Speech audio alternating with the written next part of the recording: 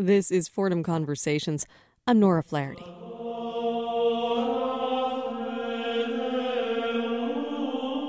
What do you think of when you think of the medieval world? If you're like me, you think of Gregorian chants, knights and crusaders, and the bubonic plague.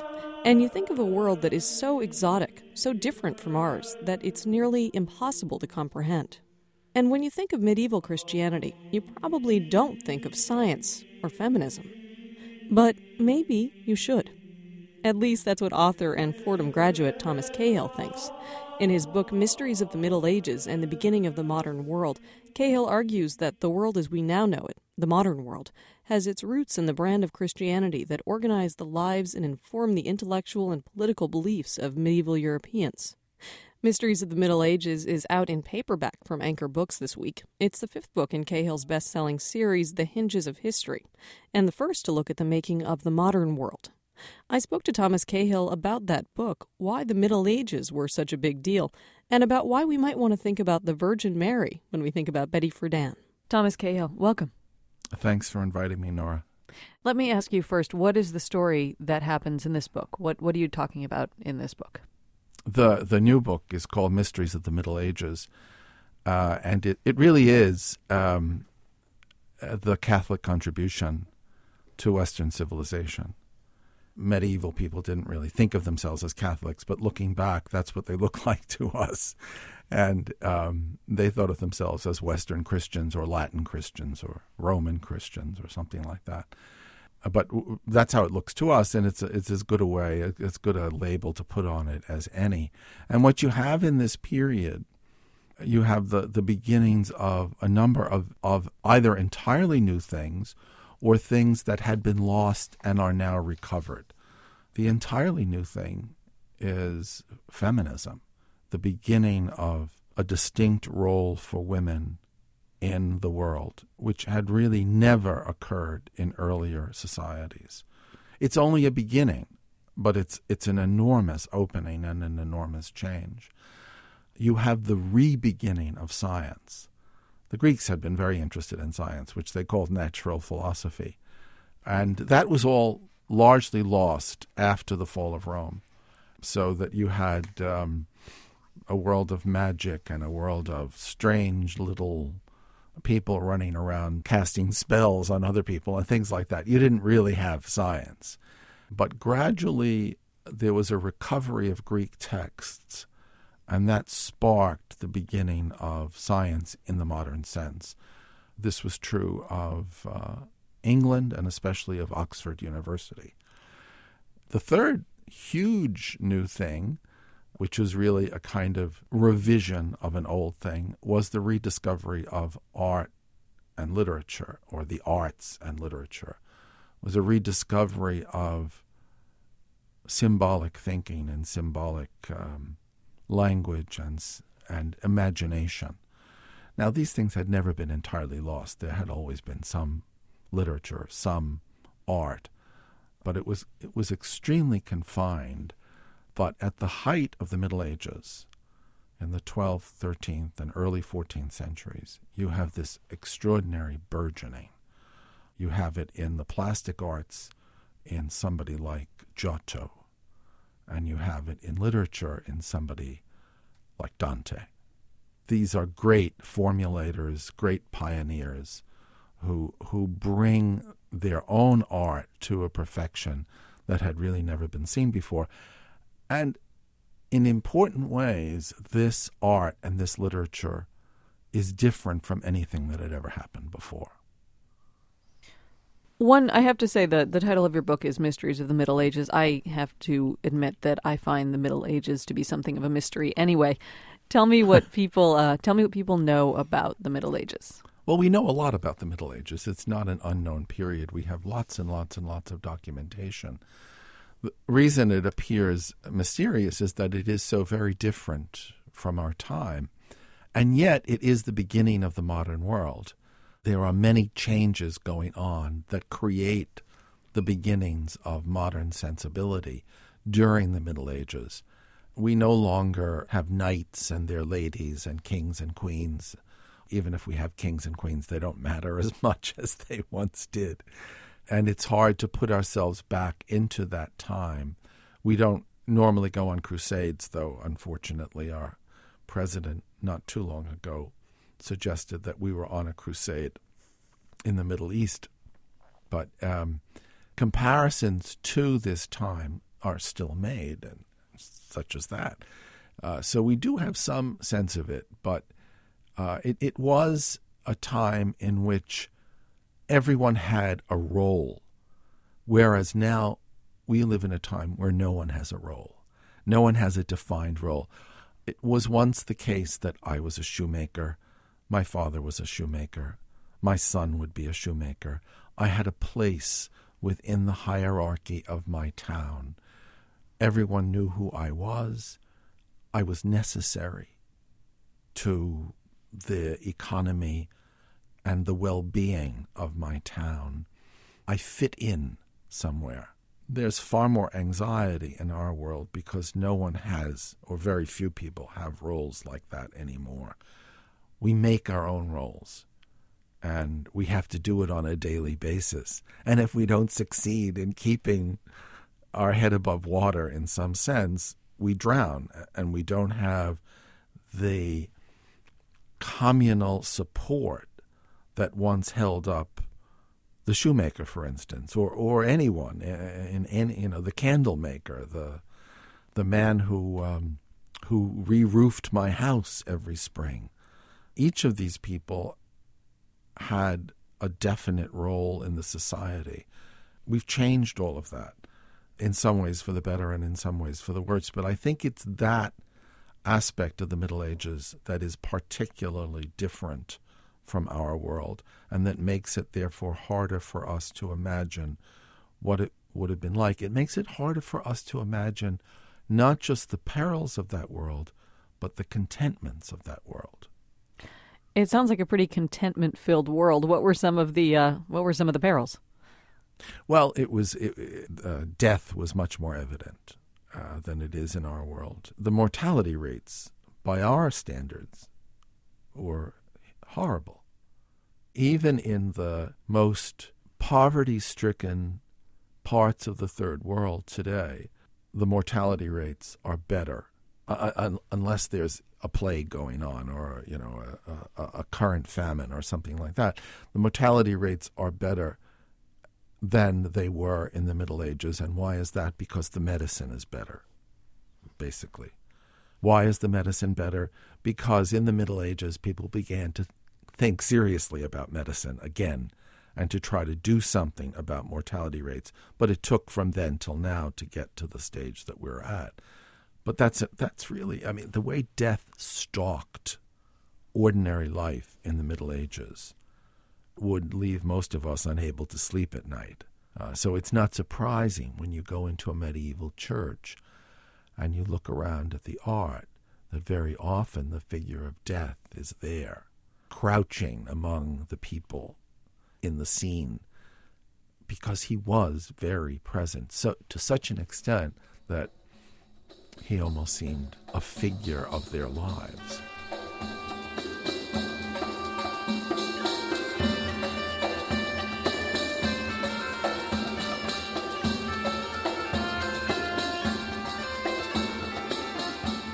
You are listening to Fordham Conversations on WFUV 90.7 and WFUV.org. I'm Nora Flaherty. My guest in the studio this week is Thomas Cahill. Cahill's a Fordham alum, and he is the author of the popular Hinges of History series of books. The latest of these books is Mysteries of the Middle Ages. It's out in paperback this week, and it is what we are talking about today on the show. Let's get back to that conversation. One thing that all these people that you talk about in your book have in common is that they do come out of this Catholic context. Actually, the title of the hardcover version of the book is The Rise of Feminism, Science, and Art from the Cults of Catholic Europe. Mm-hmm. Tell me about that. The mysteries of the Middle Ages, in my view, are not, they're not the mysteries of detective fiction. The word mystery is originally used by the Greeks to mean the worship of the cereal goddess, which was a very secret form of worship that nobody who was not a devotee was supposed to know about. So the mysteries were secret. When the Christian church emerges from the Greek world, it names its own rituals mysteries. What we in the Western world call sacraments, in the Greek East are called mysteries. And that word was used of all sorts of things. It came to be used, for instance, of the particular worship or devotion to the Virgin Mary. It was used of the particular worship or devotion to the elements of the Eucharist, to the bread and the wine. And interestingly, both of those mysteries become the trigger for what happens during the Middle Ages. The mystery of the Virgin Mary was everywhere from about the 10th, 11th centuries. More and more churches were dedicated to her, for instance, rather than to her son, who was the central figure of Christianity. And if you looked up at the apse of a cathedral, as likely as not, rather than seeing Christ the judge, you would see Mary the mother with a little baby on her lap. This happened more and more and more, and those visual images began to change the sensibility of the Western world to such an extent that there was a real shift in cultural sensibility going on that enabled people to imagine a woman in a central role, which would not have been possible, say, in the dreary 8th century. It just would never have happened.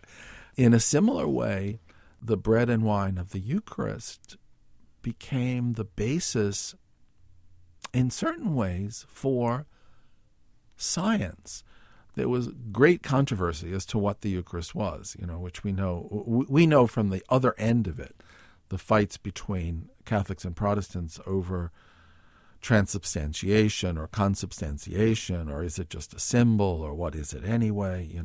What did Christ mean by it? What should we mean by it? What do we think we're doing when we have a Mass or a memorial of the Lord's Supper or whatever you want to call it? And the beginning of those arguments went way back into the Middle Ages. What is this anyway? And you have a number of different answers to that question from philosophers or theologians, if you like. But they are then people who are forced back on even more basic questions. Well, what is bread anyway? Can one substance change into another substance? How does the material world come to be? How did we come to be? Well, these are they are philosophical questions, but they're also scientific questions. And they begin to form the basis of medieval science, which does begin to ask questions like, what is matter? What can we do with it? Can it be transformed? So that along with the questions about the Eucharist, you have all through the Middle Ages questions about, well, could we turn mud into gold? Is that possible? Could we somehow do that?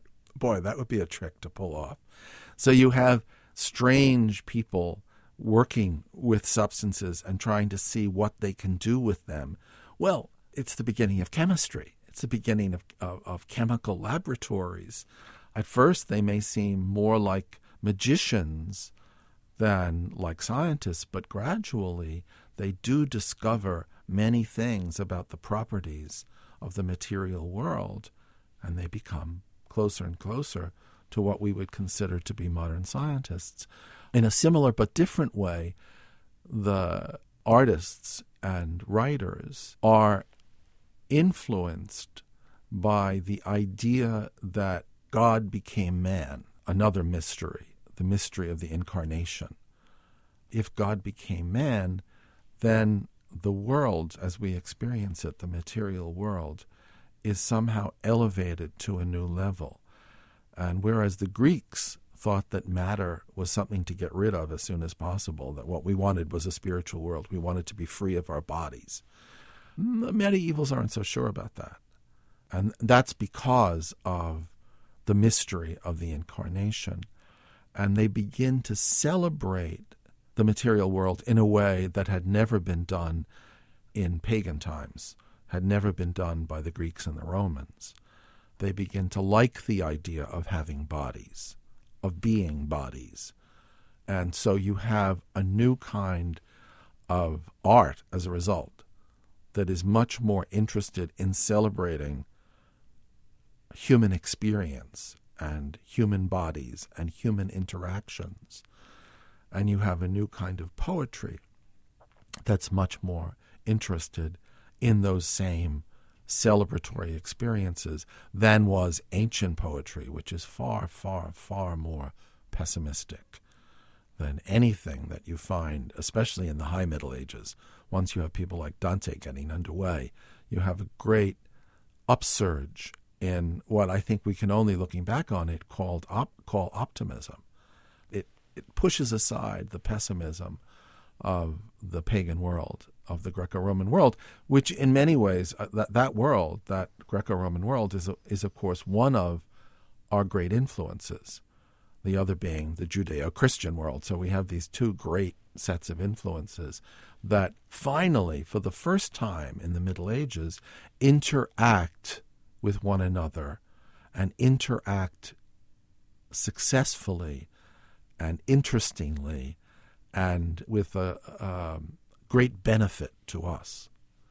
So we're talking about sort of the idea of faith being one of the bases of modern science, and that leads me to wonder about sort of the worldview of medieval people, because I consistently, when I look at history, one of the things I find it really hard to get my mind around is the fact that people just thought about the world and life and everything in a fundamentally different way from how we think about it. How would somebody from in the Middle Ages have seen the world? What would have been sort of the big things that they thought about? Even the word faith is a word that we use a lot more often, funnily enough, I think, than they did in the Middle Ages.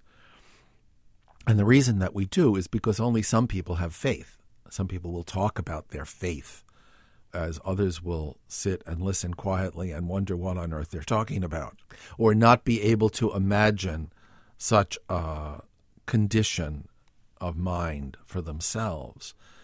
There were no atheists in the Middle Ages. You can look and look and look. You find extremely evil people who actually end up taking the side of Satan, but you don't find real atheists, people who say, well, there is no other world. It's not there. It's just only the world we have. That's all there is.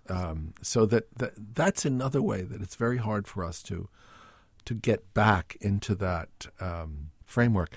People simply believe that they were so surrounded by, in art, in literature, in ceremony, they were so surrounded by evidence of religion, of Christian religion, that it really just didn't happen that they didn't believe. The only thing that you have really is small communities of Jews who were believers of a somewhat different stripe.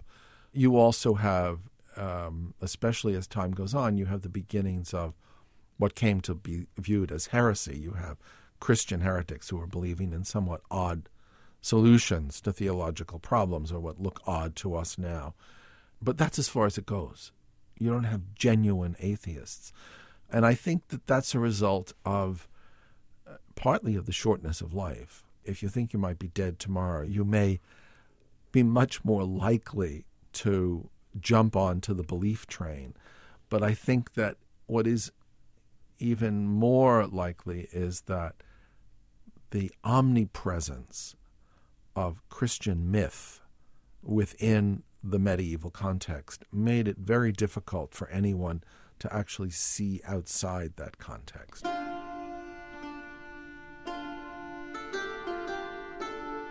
This is Fordham Conversations on WFUV 90.7 and WFUV.org. I'm Nora Flaherty. A little bit later this morning, it's Cityscape with George Bodarky. On today's show, here today, but will it be gone tomorrow? We'll talk about efforts to preserve the city's past and its present. That's ahead at 7:30. But first, I'm talking today on Fordham Conversations with Thomas Cahill. Cahill's a graduate of Fordham University, and he is the author of the Hinges of History series of books. The latest of these is Mysteries of the Middle Ages. It's out this week in paperback from Anchor Books. In that book, Cahill looks at how the religious lives of medieval artists, scientists, politicians, clergy, and ordinary people helped to create the modern world we live in today. Let's get back to it. So, basically, for people at this time, religion completely structured their lives, you're saying? Yes, but not the way we would think of it as doing.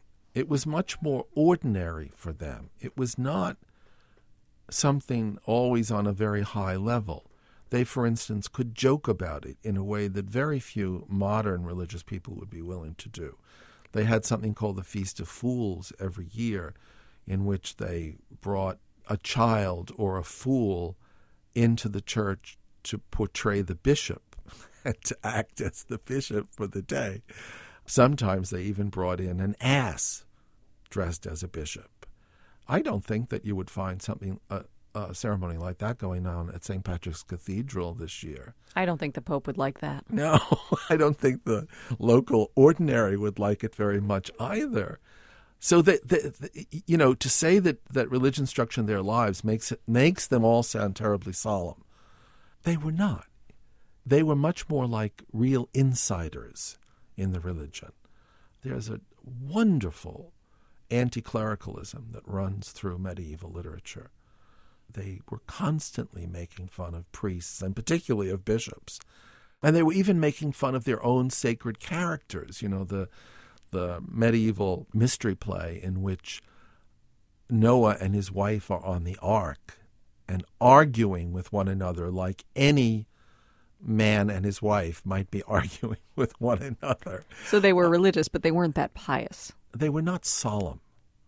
You might even say they were pious because they believed, but they could have an awful lot of fun with these things in a way that I think would scandalize many religious people today. I want to talk a little bit more about this emergence of powerful women thing, because I think it's an interesting contrast to the way that people tend to think about Christianity. How did that happen during this period, and why do you talk about it as being something that really started during the Middle Ages?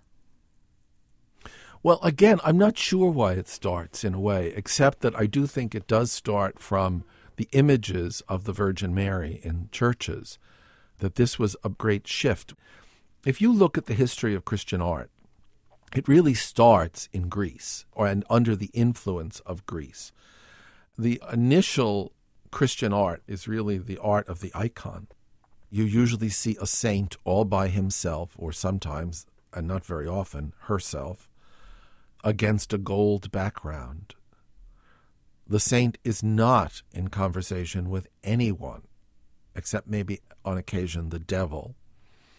But normally, the saint is looking at you in a rather sorrowful and serious and even disapproving way. That's Christian art to start with.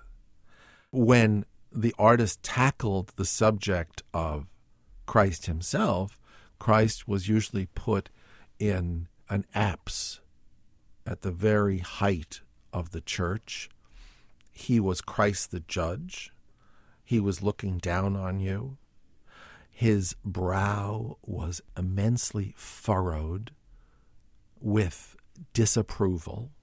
This is kind of tough stuff to live under. Then you have in the West, especially in Rome and Italy, a change that really begins in the 12th century, where these icons begin to be softened. You see two people in conversation rather than one saint staring at you with disapproval. Sometimes they're even turned toward one another. This is an immense change to see saints in profile, as if they were normal, ordinary human beings in concert with other human beings, in interactions with other human beings. Then you begin to see Christ himself in such scenes, in profile, talking to others. These changes in the West are largely made possible by the new centrality of the figure of the Virgin and Child. The more we see of the Virgin and Child, the more we realize that these mysteries, these unspeakable religious mysteries, are really about very ordinary things, so that they can be about things as ordinary as a woman taking care of a baby.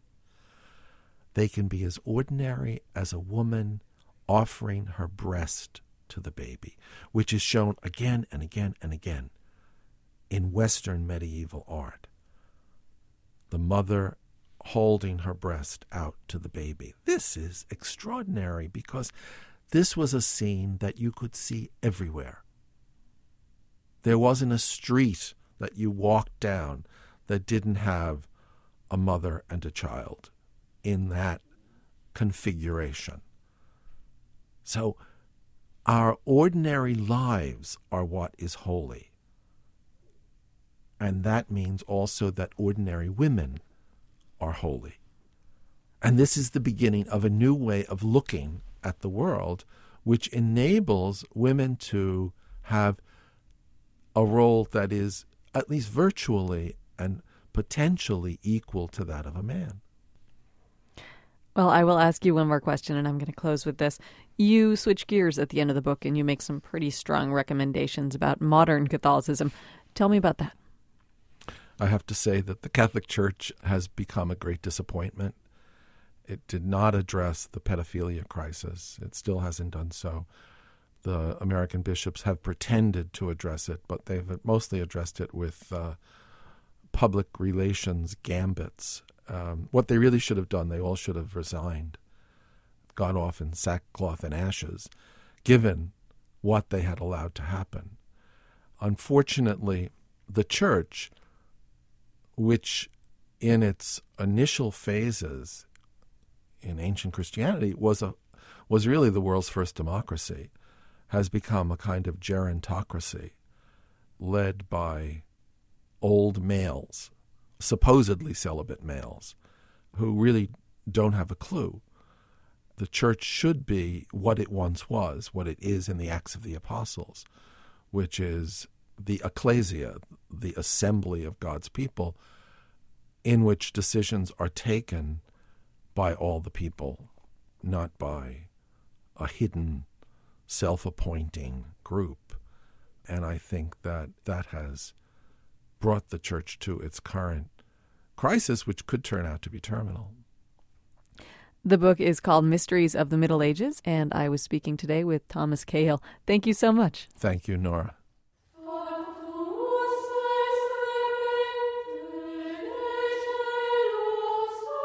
You can learn more about Thomas Cahill's work at thomascahill.com. From WFUV, this has been Fordham Conversations. The show's available as a podcast at WFUV.org, and it's in our audio archive, which you can also find on our website. If you have any comments or questions about today's show, you can email us. Our address is fordhamconversations@WFUV.org. We would love to hear from you. I'm Nora Flaherty. Cityscape is next. Thanks for listening, and have a fabulous weekend.